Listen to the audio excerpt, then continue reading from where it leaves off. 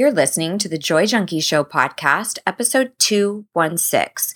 You can find information on anything referenced in this episode at thejoyjunkie.com/216. You're listening to the Joy Junkie Show, your source for getting your shit together in love and life. Wouldn't it suck if I really talked like that? I'm Mr. Smith. I'll be hanging out on the show with you guys. So without further ado, here's your host, life coach, speaker, all-around badass, just happens to be my beautiful bride, Amy E. Smith.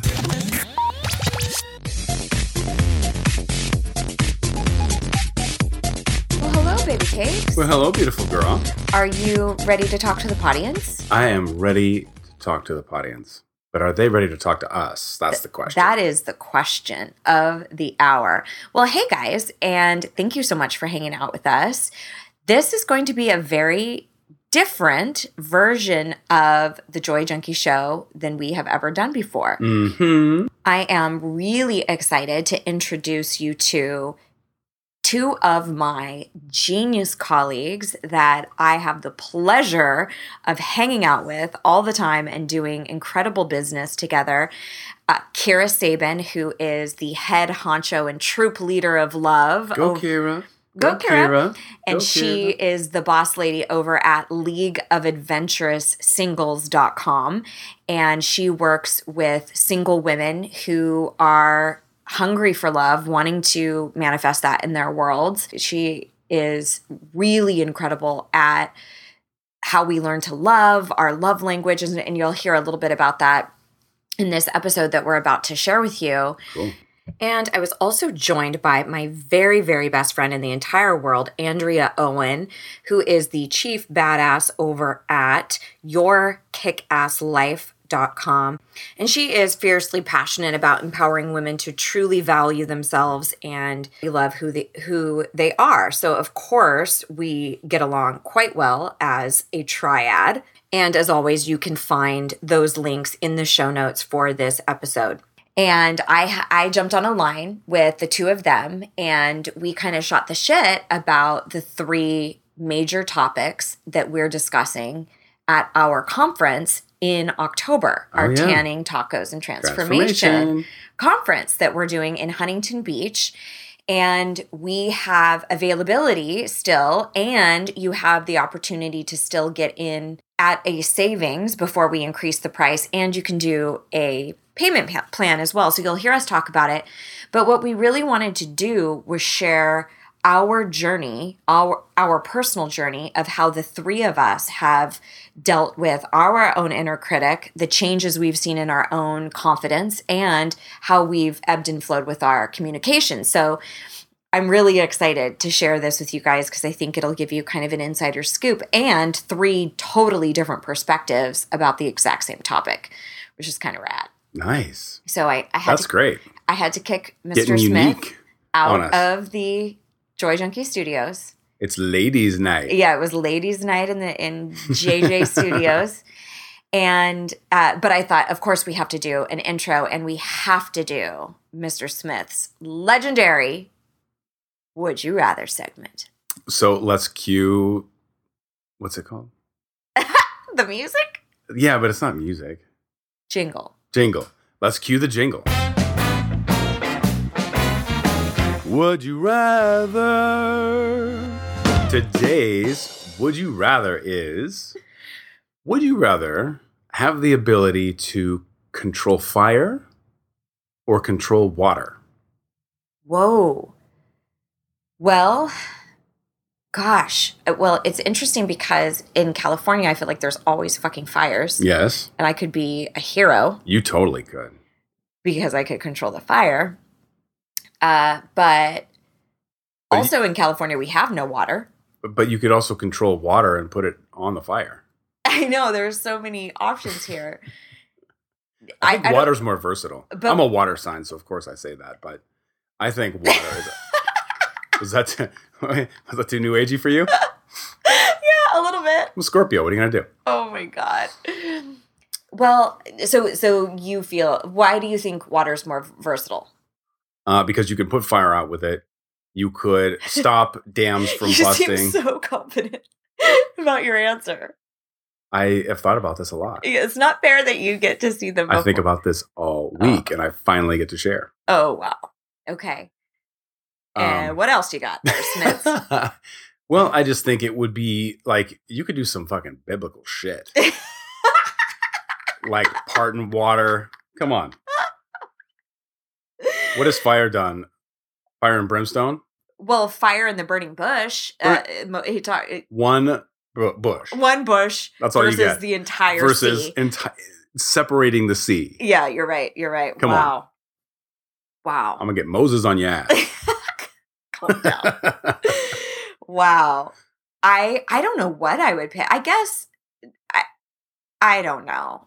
I don't feel as invested in this one as I normally am. How dare you? I think I would go with, I think I'm with you though. Water's pretty intense. And I got a good argument. But with global warming and stuff too, I think it would be really advantageous to control water. Yeah. And I would probably try to get more over to California so that we're not always in a damn drought and that people don't feel like they have to move to North Carolina in order to have water. Take seawater and turn it into drinking water. We can do it. That's what cruise ships do. It's just really expensive. Well, I'm saying that if you had the power to do it. What is that? It's called like desalinization or something? Desalinization. Wow. Wow. Look at the big brain on Amy. Check out the big brain on Brad. You're a smart motherfucker. That's right. We've really gone rogue. Okay. Darlene, you can actually leave all that in. And this part too. Oh my gosh. Darlene's my amazing, amazing editor. She's fantastic. All right. So I think we fucked around long enough. We can let them Let's get to the ladies' night already. All right. I hope you guys enjoy. Here you go. Enjoy, everyone. You guys, I'm so excited to have you hanging out with me on the pod. Woohoo! Woo! Yeah, I love to say that my podcast model does not support guests unless it's my best friend. That's a nice way of saying it. It's my show. Yeah, and it's a no-nonsense show. Nonsense show. Hello.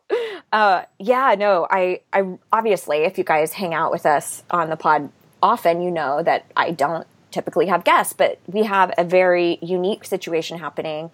And I wanted to give the podience, as we like to call them around here, I wanted to give them the opportunity to get to know you two a little bit because they've been hearing me go off about our conference that we're doing at the beach, in Southern California in October. And I thought it'd be kind of cool for them to get to know you guys a little bit better and hear about some of the transformation and the stuff that we're talking about in October. So thank you guys for being here. Yeah, I'm so excited to do this. It's fun. Yeah, so if you have had the chance to cruise over to TTTconference.com, you'll know that we're covering off 3 major topics that we have found extremely pervasive in the self-help world. Things that we truly feel unlock that happiness code, right? Like, that's what everybody's always asking. How do I be happy? I just want to be fucking happy. And, you know, we've talked about this a lot, that oftentimes people are always searching outside of themselves. And we're like, guess what? You have the power. So we are talking about those 3 very integral pieces. And so we'll be discussing mind games, which is pretty much all things inner critic.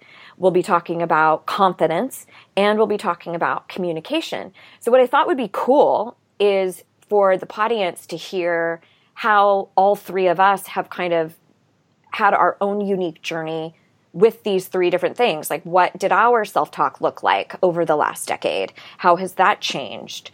I think that there's this misunderstanding in the personal development community that, like, once you learn tools, you'll never have fear again, or you'll never talk shit to yourself again, or something like that. So I think it'd be cool for them to hear our journeys with this. So, Andrea, I'm going to throw it to you. Talk to me about what your inner critic sounded like at the beginning of getting involved in personal development. That's a question I have not thought about, to be honest with you, in so long. But if I could think about it for a second, for me, well, I think my journey might be a little bit different, and because I know this isn't everyone's experience, but I had a moment in my life where my life fell apart and I was like on the ground. It was my bottom and I decided I had to change my life. And I don't think that has to be for everyone. You don't have to wait until your life falls apart in order to change it. That's what happened to me. I'd always been kind of interested in personal development, but I was like, I'll get around to it. And for me, it was, I had so much shame around where I was and what I had tolerated it. And it happened to me in my early 30s. So it was right around the time when my good friends were getting married and or having babies. And so I was single. I was just out of 2 back-to-back really bad relationships. And I was so humiliated and ashamed of where I was at. And just telling myself, that I was bad at relationships. Now it's all coming back to me that I tell the story. I was telling myself that I was hard to love. I was terrible at relationships. I should probably not be in one ever again. Also that I should never trust anyone again. So there was that too. And just a lot of comparisons to where my friends were. I made up that their life was perfect. And why couldn't I have that? What was wrong with me that made my husband go out and have an affair and choose another woman over me? What was wrong with me that I got conned by another man? And so that was just kind of a snippet of what my negative self-talk looked like 11, 12 years ago. Fuck. Yeah. I think it's so cool to hear varying perspectives on what this has looked like, because I think we've all really been very candid about our stories and our journeys, but I do think that there's this thing that happens where people go, "Oh, you don't know. You do this for a living. Like you don't know what it's like to talk shit to yourself."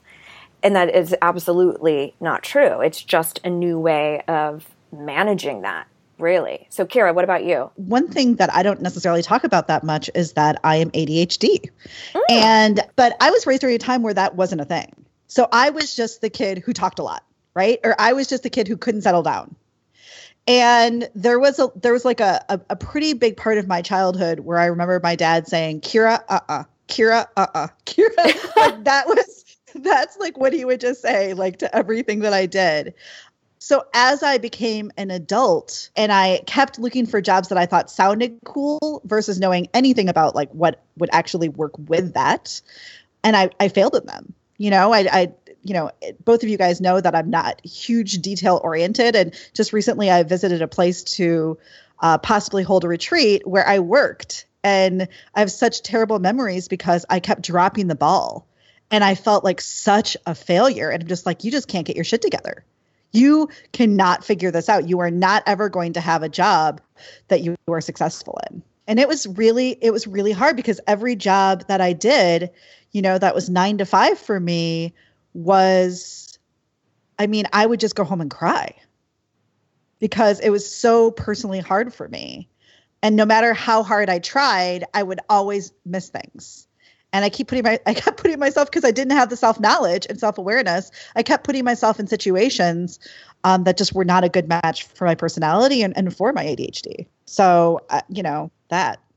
So that, yeah. And then that. Well, and then if you don't have the self-knowledge, like you were saying, then you continue to gather evidence to support that same story that you're not good enough, that you aren't ever going to have your shit together, you can't hold a job down, and you keep doing the same fucking cycle over and over and over again. Absolutely. Yeah, I totally feel you on that. I think for me, my self-talk was very, very enveloped by perfectionism and compare and despair, especially in my early 20s when I was kind of climbing out the corporate ladder and working as a makeup artist. I was not motivated at all by people who were in positions that I wanted to emulate. So if somebody had this incredible artistic skill or they were a higher level in the company, it was discouraging to me. I was never motivated by that because my voice would immediately say, "You'll never be that good. You are not enough." That was the pervasive statement that happened over and over and over again. And then I don't talk about this much, but when I was in high school, I had egregious skin, horrible, horrible skin. And to the point where I wouldn't let anybody see me without makeup on. I would shower in the dark, wash my face in the dark, because I didn't want to get out of the shower or look at myself in the mirror at all. There was that much extreme loathing. And it's really similar to kind of what you were talking about, Andrea, where it's so fucking long ago that you almost forget that was also you, Yeah. that was your path. It's interesting, like when you get that far out of it, it makes me sad to think about that. And even just hearing your story, it's like sad to think that you actually thought that. And I would bet that there's a lot of people listening who still, and I don't mean to run your show, but I was going to say, like, how back off me, Owen. Am I jumping ahead? I wanted just to add, like, the very first time I heard about negative self-talk was when I was sitting at the Coaches Training Institute, and they call it the saboteur over there. And I was like, what? You mean, wait a minute. You mean this isn't my truth? But wait, these are facts. And just learning how that worked, that no, this is, this comes from, X, Y, and Z. You actually can manage it. It's not about getting rid of it completely, but you can learn to manage it. Like, mind blown. Oh my gosh. That is it, like exactly what went on for me. Kara, what was your first realization? Do you remember being introduced to the inner critic? Yeah, absolutely. I mean, first through coaching school, just doing my own self work, because my brain is so constantly moving, I almost numb it out, right? Like, because there's so many things going on at all the time, like my strategy was to just shut it down. And I still have to, and I still struggle with not doing that, because it's easier than all the things that are happening up there. So when I found out, somebody said this once and it just like blew my mind, like, if you can control your brain, it's actually the only thing we can control, right? Like how we respond to situations versus react. And, I was like, oh, because we all try to control things, right? I was trying to control my friendships and my relationships and, just so I wouldn't feel like a failure anymore. And there's such a power in understanding, like, we can't control tons of things, but we can control the way we respond to situations. And I could get behind that, right? Like, I was kind of like, okay, that's one thing I feel like I can actually do versus all of the other things that felt overwhelming. Yeah.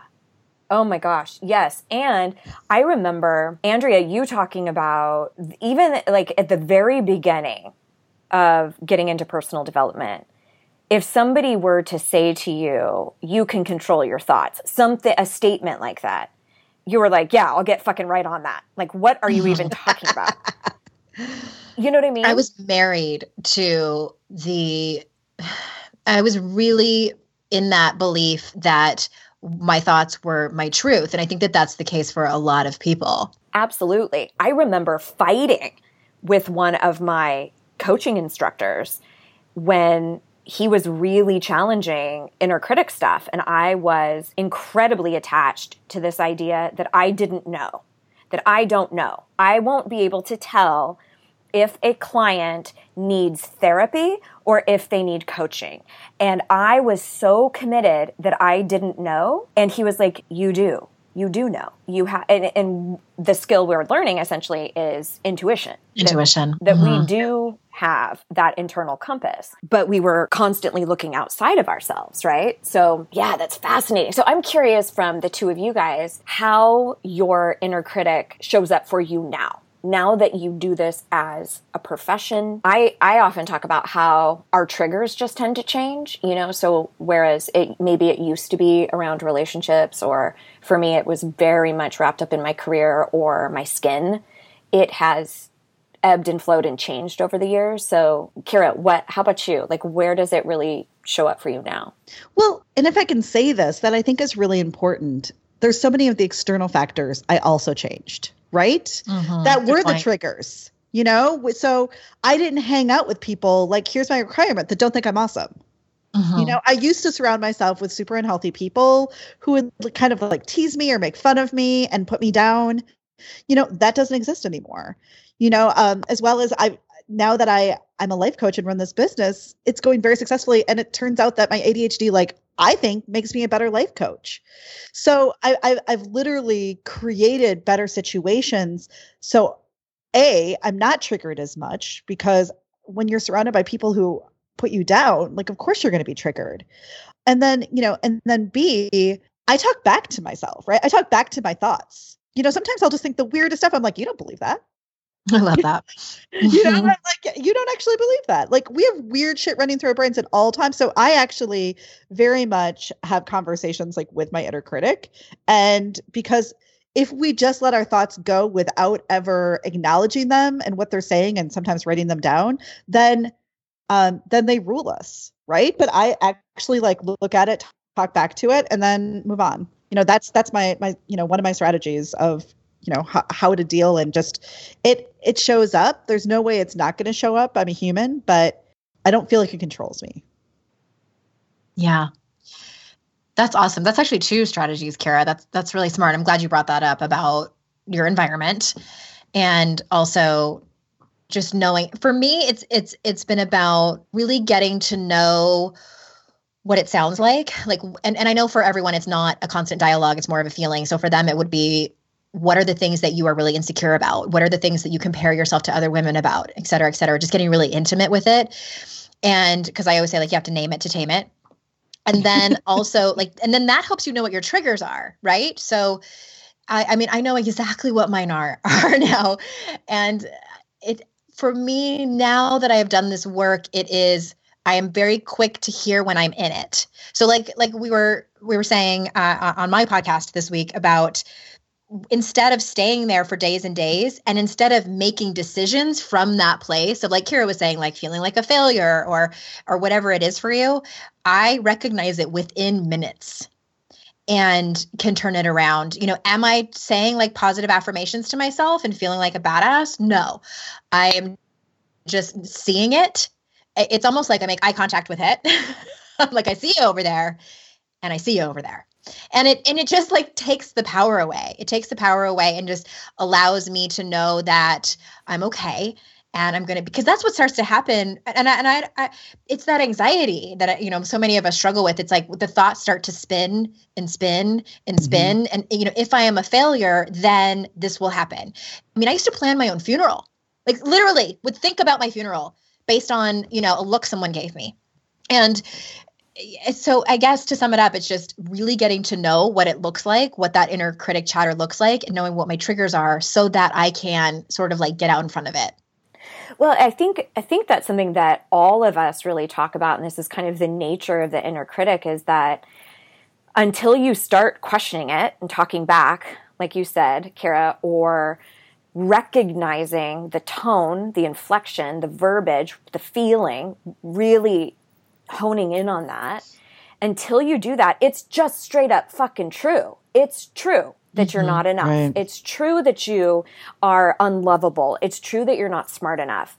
And if you don't learn to unpack that, that will be your truth for the rest of your fucking life. And the reason why that matters so much is because that thought process creates an emotional response. So you feel shitty. You don't feel good.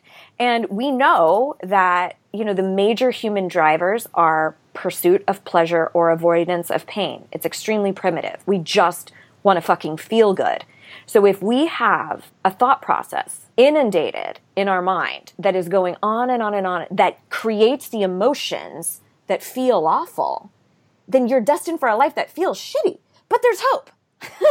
There's hope. But there's hope. And and I really hope that you're seeing that we've all gone through this. This wasn't just, we went to coaching school and the clouds parted. That was one of the most intensely painful parts of my life ever, because I was really starting to realize that what I believed to be true for my entire life wasn't. And there's a grief of that where you have to really mourn the loss of what you believed about yourself.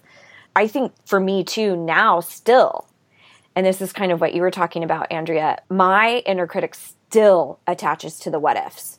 And I have such a penchant for hyperbole and being so dramatic and over the top already that my mind will create these fantastic stories. And I've shared with the audience before, every time during a launch, every time I am selling a class, I hit this point, middle of the launch, where I'm like, nobody likes my work. I suck. I need to go work at Trader Joe's.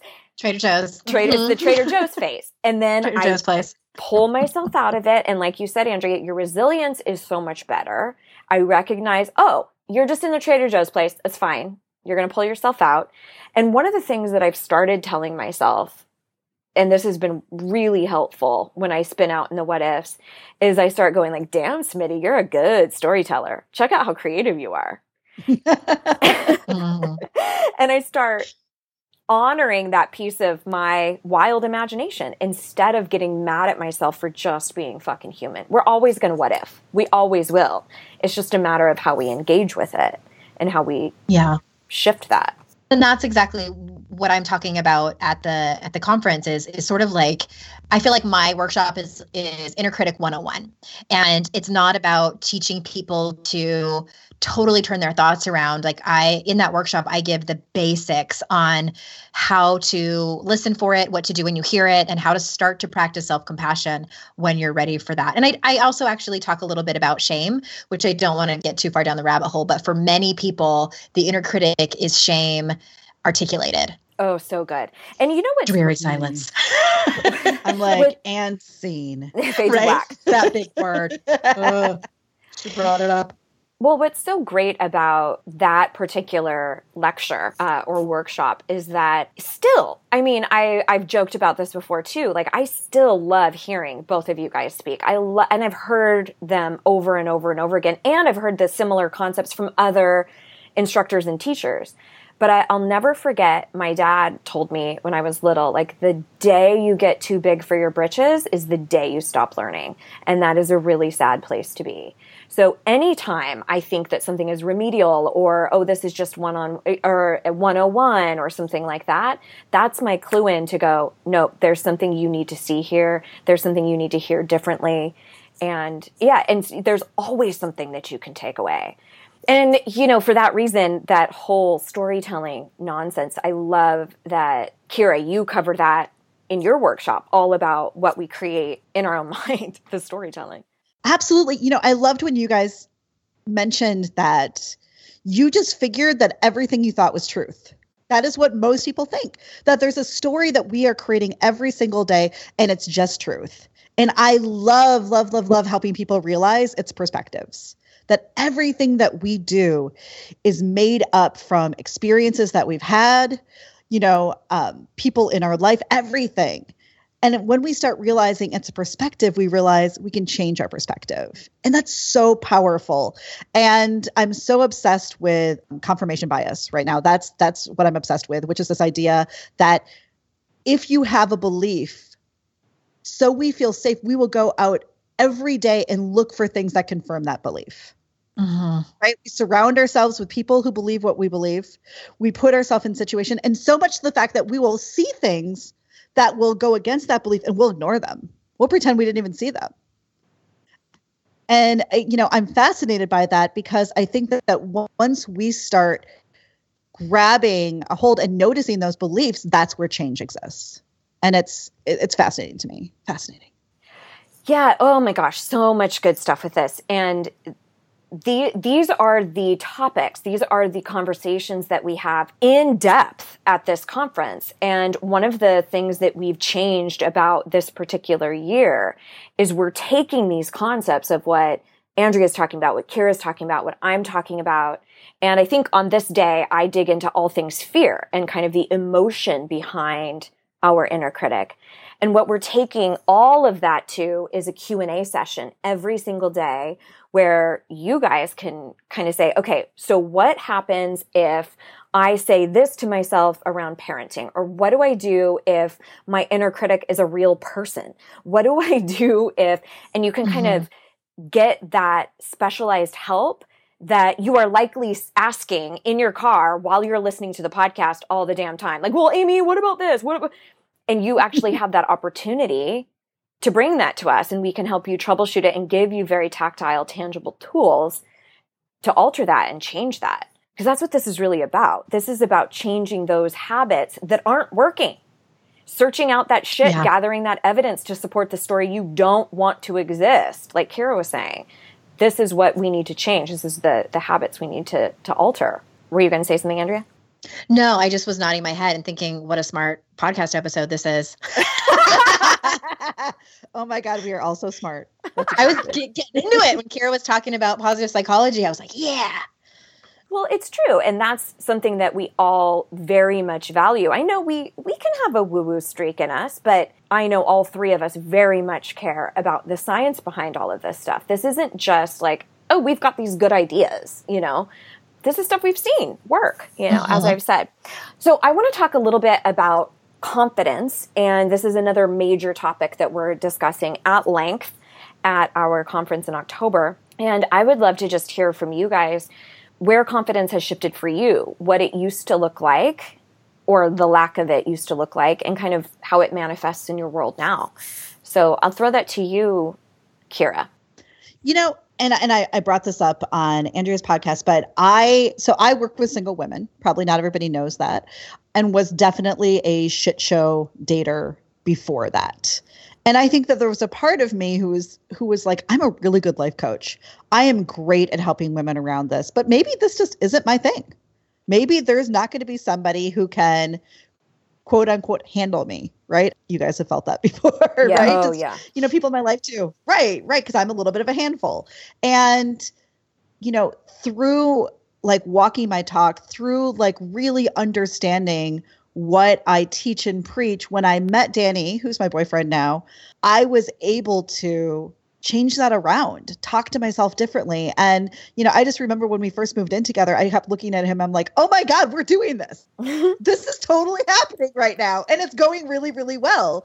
And it still is, and I think that for a long time, I really said, relationships are for other people and they may just not be for me. And that's okay. I was okay with it.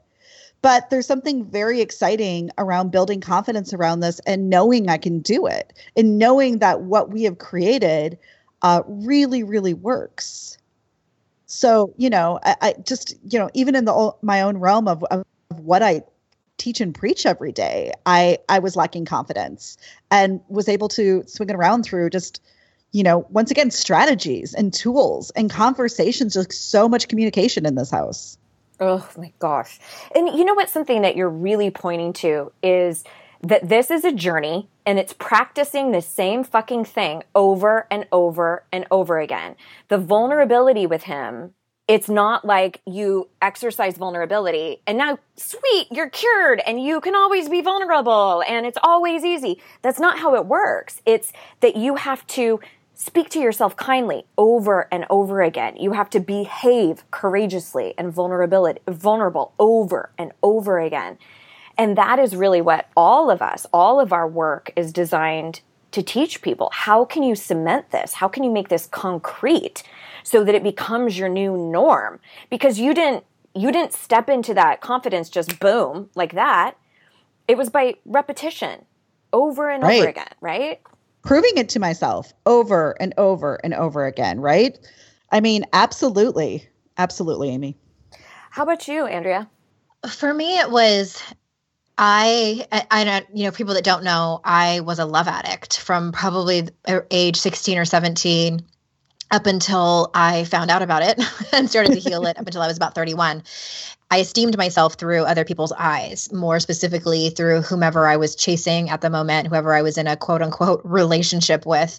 And as long as I was being paid attention to and, again, air quotes, loved, adored by someone else, even if it was just for 5 minutes, then I felt confident about myself. So it was this constant roller coaster of like really high highs and crashing lows, which is common for love addicts. And so emotionally, I was a wreck and blamed everyone else. And I'm like, well, if you would just love me the way I need to be loved, then we would all be fine.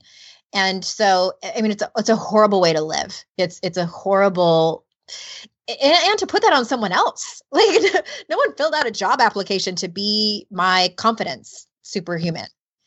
And I've done a lot of work around it. And then it was, I'm over here just like reeling from telling that story. So what was the second part of the question? Well, just how do you feel like confidence shows up in your world now? Oh, a few things. I love what you two were just talking about that.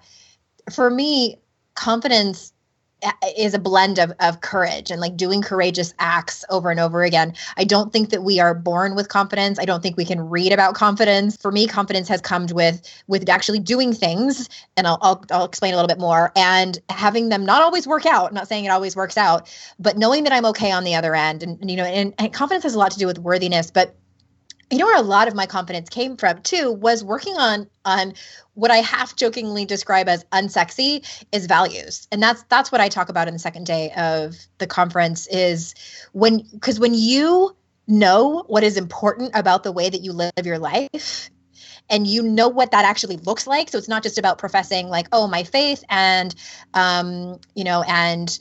giving back, those are my values. Okay, it's like, what does that actually look like? And are you doing those things in your life?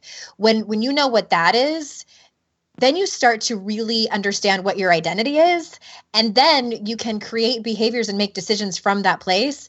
That to me has built confidence. Are they always easy things? No, because when you have a value around courage, what that usually looks like is also having hard conversations and setting boundaries. But to me, that has aided hugely in my own confidence. And that is something that I did not know before doing this work.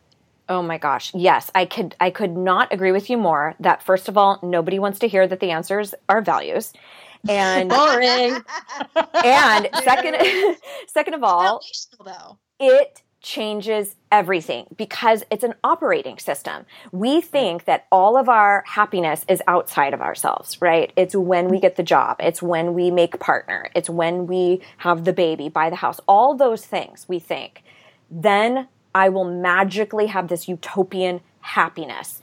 And as most of us see, as the three of us see all the time, people who've gotten to that point and they're like, what the fuck? Is there anything else? Is this all there is? Is this really what I've worked my entire life for? And the deal with values is it gets you honed in on those components in your world that actually evoke happiness. But when the fuck are we ever taught that? Nobody teaches us to operate from that place. And that's why I love this workshop that you do, Andrea. It's so, so incredibly important. In fact, I think a handful of years ago now, it's probably 5 or 6 years ago, my baby brother, who's one of my best friends, came to me and said, what do you really think the key to happiness is? And I said, this might sound really woo-woo, but I really, truly think the key to happiness is knowing what you value and living in accordance with those values. And that's what you were pointing to, Andrea, is like sometimes we say, I value courage or I value honesty, but we fucking lie all the time because we're people pleasers. Or right. Well, and I think that like once you nail down what your values are, then comes the ancillary things. It's like if you look at values as like the umbrella, and then underneath that, like then you'll discover your people-pleasing behaviors. Then you'll discover your worthiness crap. Then you'll discover your self-sabotaging behaviors. Like, but I think that really, again, the foundation or the umbrella, whatever you want to call it, that all stems from your values, whether you are honoring them or not. And most people have never done that work. Oh, no. I know I hadn't before I started this journey. I was like, oh, don't people do that in like corporate stuff? Right. Is that like a mission statement? Have either of you guys ever had somebody be like, I really need you to help me work on my values? Yeah, that's what I sell on my website. People are flocking to throw money at that. You know what the best things I've heard about this, and I don't know who said it, is that, happiness is what you think, what you say, and what you do all in unity. Yes. Mm-hmm. Right? So that you can, think about the confidence you build when all three of those things are happening. Think about, how you feel about yourself in life when all three of those things are happening. It's an incredible thought. Well, I was just thinking how the three of us even just said very flippantly, but totally seriously, like, we're really smart. Like, that's confidence manifested. Like, we speak to ourselves like that all the time. Yeah. And I've told my audience many times that I have a huge mirror in my office and I look over and see myself and I'm like a hot mess most of the time. But I will often say, I love that girl. Like, I genuinely have cultivated this place where I love who I am. I like who I am. And the confidence that you get from altering that relationship with yourself is massive. And the reason why that fucking matters is that means that you can go start that business that you really want to start. That means you can break out of that relationship or that job that's super toxic, that you can start that nonprofit, that you can get back into the dating scene and know that you're fucking worthy of love. That's why this matters. It's not like, let's just be confident for the fuck of it. No, it's so you can have the shit in your life that you want to have. I'm getting worked up. Because it's trendy. It's like the thing. Yeah, it's it's a thing. I think I read it in Cosmo. I think Yes. Oh, my God. Yeah. So the final topic that we're discussing at the conference is communication. And you know this is my wheelhouse because I love, love, love this stuff. And I know, Kira, you talk about this a lot in your work too. But I'm just curious from the two of you. I know that even our communication as friends, as business partners, has totally changed over the years, the more we've become more skilled at speaking up for ourselves and addressing things. I would love to know the biggest shift you've had in your own life as it relates to communication. Let me start with you, Kira. The funny thing is that anybody who met me kind of like, you know, the before coaching, so BC, before coaching or coaching school, would say that I was really outspoken, right? I mean, you know, I've never been quiet. I've always been a little bossy. You know, they would never say that I was not outspoken. But the thing is that I didn't know my truth, you know, and I certainly did not have the skill set to stick up for myself, to put myself out there in positive ways, you know, just learning. To me, communication is such a tool, right? It's such a strategy that having those tools now to be able to have that tough conversation, you know, with Danny, my boyfriend, or even a client, it's life-changing, right? Like the confidence that's inside work, but having that tool and strategy, I mean, has absolutely changed my life because, like I said, I would have never thought I was a people pleaser, but I certainly didn't speak up.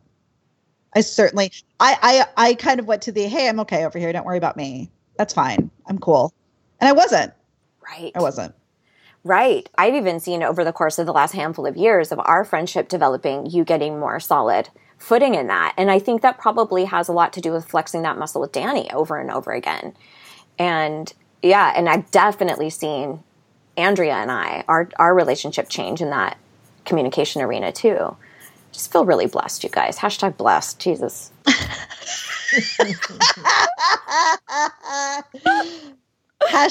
live a life you love. Oh my God. Wow. # good vibes only. That is my least favorite. I think we could probably do this for 5 minutes. Go ahead. Can't stop, won't stop. Okay. Andrea, what about you? What's shifted for you in the area of communication? What hasn't shifted for me in the area of communication? Oh my God, if you guys would have known me. Okay, you know what happens to me? I don't know if I've told either of you this, but I get triggered when I watch a movie and there's someone fighting and it reminds me of how I used to act. So there's two particular movies. One is what was that Yaya Sisterhood? I love it. And the Sandra Bullock's character, it has a interesting relationship with her. I don't know if it's her boyfriend or her husband. And there's one point where she's on the phone with him and she's totally screaming at him and she hangs up.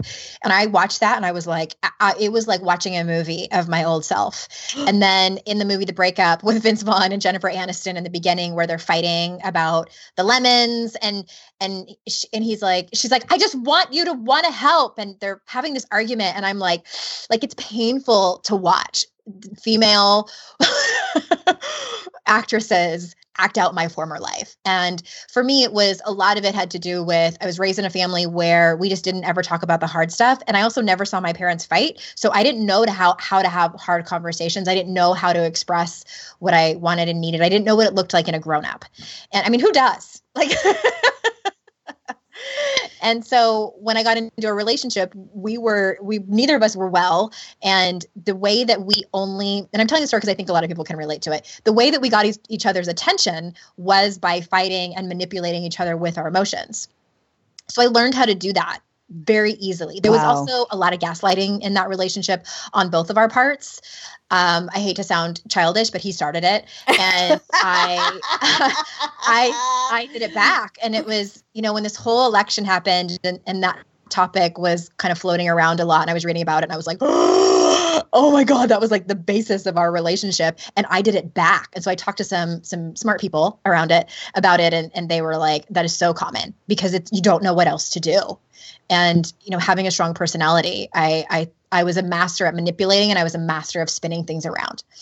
And so, it's painful for me to tell that story, but it was my reality. And I did not, all that to say, I was shitty at communicating. It's so didn't talk about it at all, or you got a fucking mouthful. And I was mean. I knew how to, in the shame work I do, we call it fighting shame with shame. I wasn't so much a people pleaser. I wasn't so much somebody that didn't, that kept my mouth closed. You were going to hear about it, and it wasn't nice, and it was pretty ugly. And so now sometimes I am faced with the option to do that. And it just is like, how Amy, you were saying, like, it's physically painful for you. Like when you have to have a hard conversation, you're just like, oh God, I feel like I'm going to throw up. Like for me, I feel that way when I think about and flash back on how I used to communicate. And it is just, it's not who I was really inherently. So it was completely going against my authentic self. I just didn't know any other way. But to be really honest, my downfall now is if I don't know how to say it really well and articulate it so beautifully. And that's, to be honest with you, like it's tricky being in a friendship where your best friend is really, really good at it. And I'm like, I'm going to get this wrong. I'm not going to be as good at this as Amy. But if I feel like I can't say it really, really well, I'm most likely going to sit on it for a long time. But yeah, I feel like I went off on a little bit of a tangent there, but I've changed a lot. Period. You've changed a lot. Well, and we've had interesting situations with Andrea and I do projects together, the two of us, and then the three of us do projects together annually. And shit goes down sometimes, and we have to talk about things being fair or not feeling really good. And I feel in particular, like knowing you and knowing how you used to operate, I feel like you hang in there and you don't run. And this is probably you too, Kara, with what you were saying about just, oh, I'm chill. Like, no, just don't rock the boat. Don't speak up. I feel like both of you have looked at shit that was really challenging and didn't run away. And I really think our partnership is stronger. I think our friendships are stronger. And it's what most people will not do because it's fucking uncomfortable and it's hard. But they'd rather get out of the friendship. Mm-hmm. Yep. Yes. And or relationship. What I've noticed too is that the more I'm able to do that with the two of you, with my husband, with, close friends, the more intimacy I create in those relationships. And I'm sure you see that all the time, Kara. Like, that's what we want. We want this connected closeness, but then we're not really willing to say what needs to be said to get to that place. And that's why I love what you talk about a lot at the conference is, the way we've learned to love and the habits that we've fallen into around lack of vulnerability and putting your walls up. And yeah, I fucking love you too. Oh. And I mean, let's just spend the last 15 minutes validating the shit out of each other. Done. I just think it's amazing, though, that what we all talked about was questioning like our self-worth, right? And then our communication styles or our broken communication styles came out in different ways, right? So Andrea, you're like, I would gaslight people. I would like yell at them. I wasn't nice. Me, I would go into like, I'm cool girl, right? Like, don't worry about me. I'm okay over here, and I kind of would like shut down a little bit and I'd just be like, it doesn't matter. It's fine. And would not like necessarily let stuff eat at me because I just wasn't, but I would just like ignore it, right? Because that's my go-to. And, they're all coming from the same place, but it's coming out a different way. And it's just, it's interesting. It's still that place of hurt and that place of fear, right. and sometimes loneliness, which we all have. And in the workshop that I give on that day, it's all about, because I know that Amy and Kara talk about relationships a lot. And I was like, I have to bring the topic of friendships because it's been such a learning curve for me and one that I feel is I actually think it's talked about enough in personal development circles, and just like, how do we talk to our female friends? And many women say, like, I have my female friends, but we only go like to a certain level, or sometimes they do have these really great friendships. Sometimes they don't at all. And so I talk about that, about like, what do we do, about being vulnerable, about trust, and what does that actually look like? I know for so many women, they get into these friendships and they start to trust somebody, and then that friend does one thing to, betray them or hurt them, and they throw it all out the window. It's like, I can't be your friend anymore. And so it's about forgiveness and giving second chances and having those hard conversations. Yeah. I mean, the things that we do, it's incredible to me, especially working with single women, the things that we will do to not have tough conversations, right?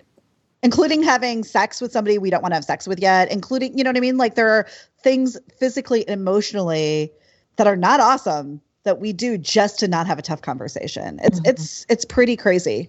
Oh my gosh, it's true. In fact, I think I was reading in Psychology Today magazine, and they were talking about, did that sound smart? I hope so. It did. And I smiled. I wish you could have seen my face. I could hear it.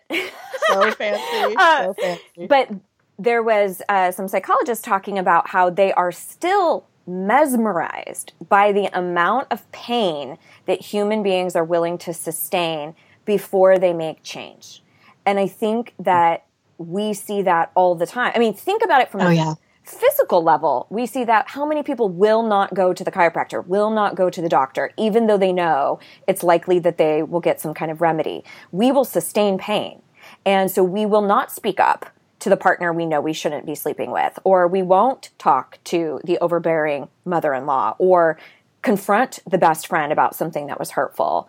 And this is something that we've all come through and really honed that skill. And so I'm really thrilled to have this as one of the main topics, because I always felt this way, the same way, Andrea, you had talked about values. I felt like that about communication. Like, communication sounds lame, but it's everything. It really, truly is. Mm-hmm. And that's what I walk through on this day is a kind of 7-step process to broaching challenging conversations, so that you walk away feeling fucking proud of yourself, no matter what the outcome is, and not be so weighed heavily in the response that you receive. I think we have a pretty fucking dope-ass program that we put on.